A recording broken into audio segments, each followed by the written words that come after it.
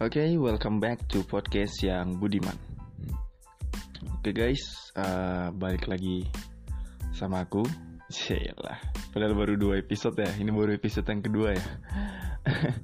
Ya nggak apa-apa. Ini kan bakal jadi konsumsi pribadi, mungkin juga bakal jadi konsumsi untuk umum. Ya kalau udah terkenal nanti lah. Cuman kalau sekarang kayaknya podcast ini cuman kayak menyetarakan apa yang aku pikirkan gitu. Ya jadi di episode kedua ini aku bakal bahas tentang pentingnya me time untuk mengenal diri sendiri gitu. Me time yang aku maksud di sini tuh dalam artian kayak kita tuh melakukan kegiatan itu sendiri gitu. Kayak jalan-jalan sendiri, kayak makan sendiri, nongkrong sendiri, nonton sendiri gitu kan. Buat yang ngerasa itu aneh, oke, kalian bisa cabut dari sini. Karena menurut aku itu sama sekali nggak aneh. Kayak gimana ya? Kenapa aku bahas ini tuh kayak bayangin aja lah, kita dari Senin sampai Jumat yang udah kerja ya, yang udah kerja kan weekdays tuh Senin sampai Jumat ya. Kita kan kerja itu, kalau aku tuh dari jam 8 sampai jam setengah 5 sore gitu. Dah dari Senin sampai Jumat itu durasi hari itu tuh aku tuh berjibaku dengan keramaian. Saya berjibaku. Nggak, maksudnya kayak Senin sampai Jumat itu ketemu orang terus gitu loh.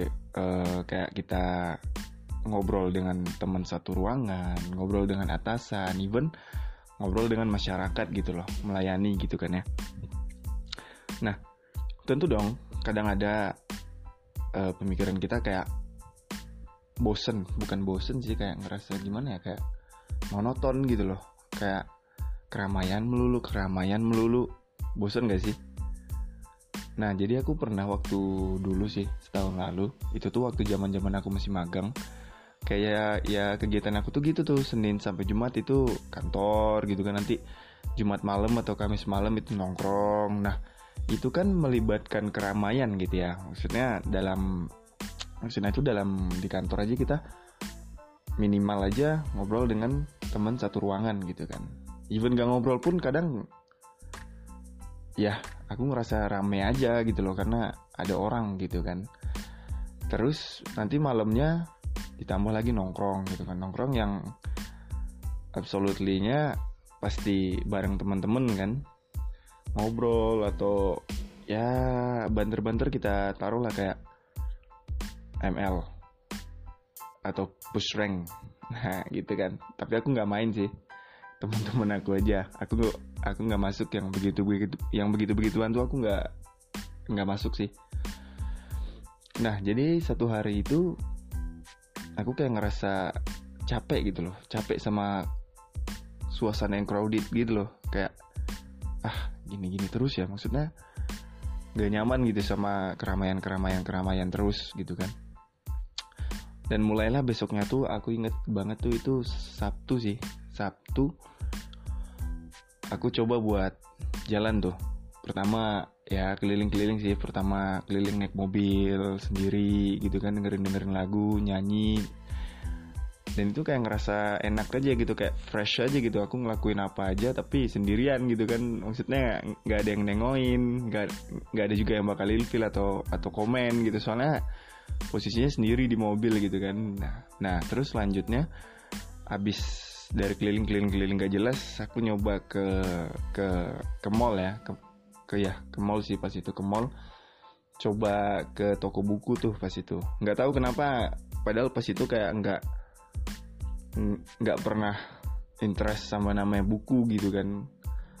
Ya udah nyoba ke toko buku, habis itu nyari. Pas itu ke sectionnya novel sih. Sectionnya novel. Pas itu aku lihat-lihat kan. Pas itu nemu novelnya Ika Natasha ya, yang pertama yang aku baca tuh In a Blue Moon. Nah jadi pas lihat itu kayaknya seru sih, baca buku ini kayaknya seru gitu.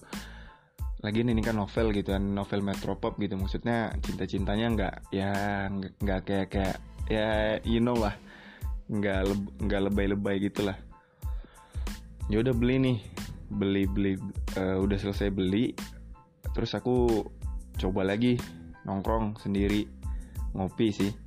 Ya udah nongkrong sambil bawa buku gitu kan, mesen kopi, duduk sambil ngerokok gitu, ngopi sambil baca buku. Kayaknya pas itu enak juga ya sekali melarikan diri dari keramaian gitu ya, mungkin bisa dibilang melarikan diri dari keramaian gitu. Nah, karena dari situ aku mulai merasa kayak oke, ini nih betul-betul kayak life partnya aku gitu loh. Mungkin kalian juga yang mungkin udah jenuh dengan keramaian, bisa dicoba sekali-sekali tuh jalan sendiri. Ya lakuin aktivitas yang biasa kalian lakuin bareng teman-teman itu, cobalah sendiri gitu loh. Mana tahu kan dapet feel-nya. Soalnya aku ngerasain sih gitu, opini aku sih gitu. Oke, dari situ, dari pengalaman aku sendiri itu akhirnya berlanjut tuh sampai sekarang. Kayak kadang kalau lagi capek sama keramaian, lagi bener-bener gak pengen diganggu itu, kadang bisa juga aku di rumah kayak sendiri.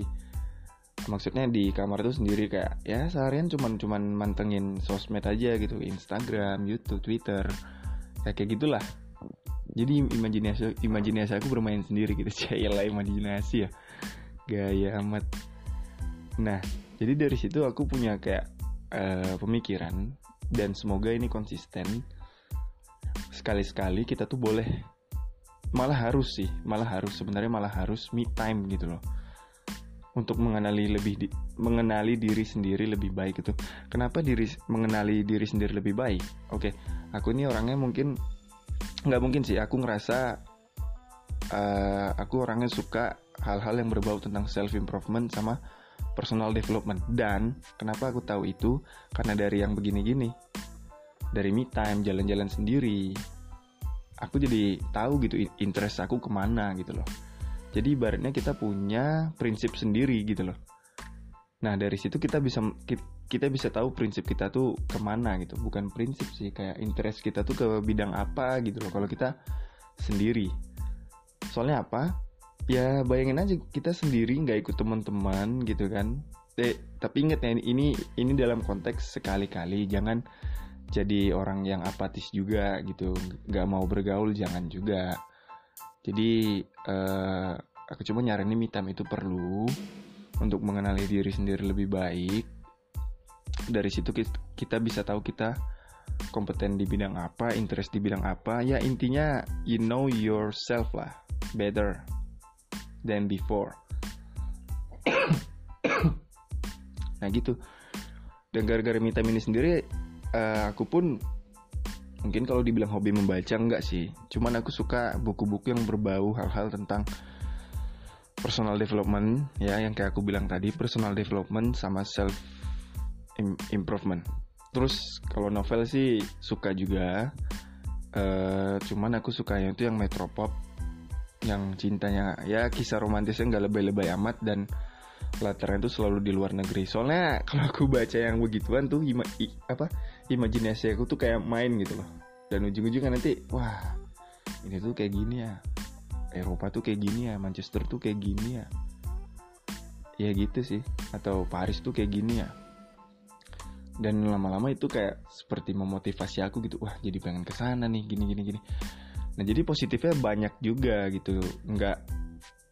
Nggak gimana ya, suka kesel sih sama orang yang selalu ngejudge orang kemana-mana sendiri tuh nggak punya temen gitu. Oke, kalau dia kemana-mana sendiri dalam artian dia ansos, dia nggak mau bergaul dengan teman-teman, dia nggak mau mengenal sesuatu yang baru, oke, fair. Tapi ya kalau mau ngomong gitu, lihat dulu dong orangnya, lihat dulu dong teman-temannya, banyakkah atau berapakah? Ya lihat dulu segi sosial dia gimana, segi pergaulan dia gimana. Nah gitu. Jadi me time itu perlu gitu loh, perlu banget malah kalau menurutku. Karena ya masa sih kita udah Senin sampai Jumat kerja, berjibaku dengan keramaian, Masa sekali-sekali kita gak mau sih luangin waktu untuk diri kita sendiri aja gitu loh. Kayak ya mau shopping sendiri fair, mau nonton sendiri oke, mau nongkrong sendiri oke, nyuci sendiri oke, makan sendiri, nyuci sendiri. Ini kayak lagu ya. Ya itu pure opini aku sih, karena aku ngerasa kayak nggak baik juga kalau kita berjibaku dengan keramaian terus. Itu lama-lama kan bosan, jadi terus kegiatan kita tuh kayak nggak produktif gitu ya. Circle life kita tuh gitu-gitu aja, circle activities kita tuh gitu-gitu aja. Masa nggak ada yang pengen sesuatu yang beda sih?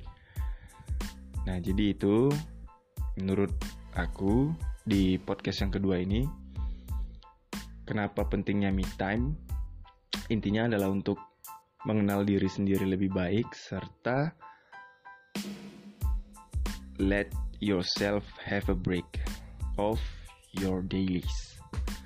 Thank you yang udah dengerin. Semoga podcast ini konsisten ke depannya. Aku juga gak bakal tahu, tapi aku bakal coba untuk lebih sering upload apa yang aku pikirkan, opini aku, dan riset-risetnya. Mungkin nanti ke depannya gak bakal berdasar pengalaman pribadi aja.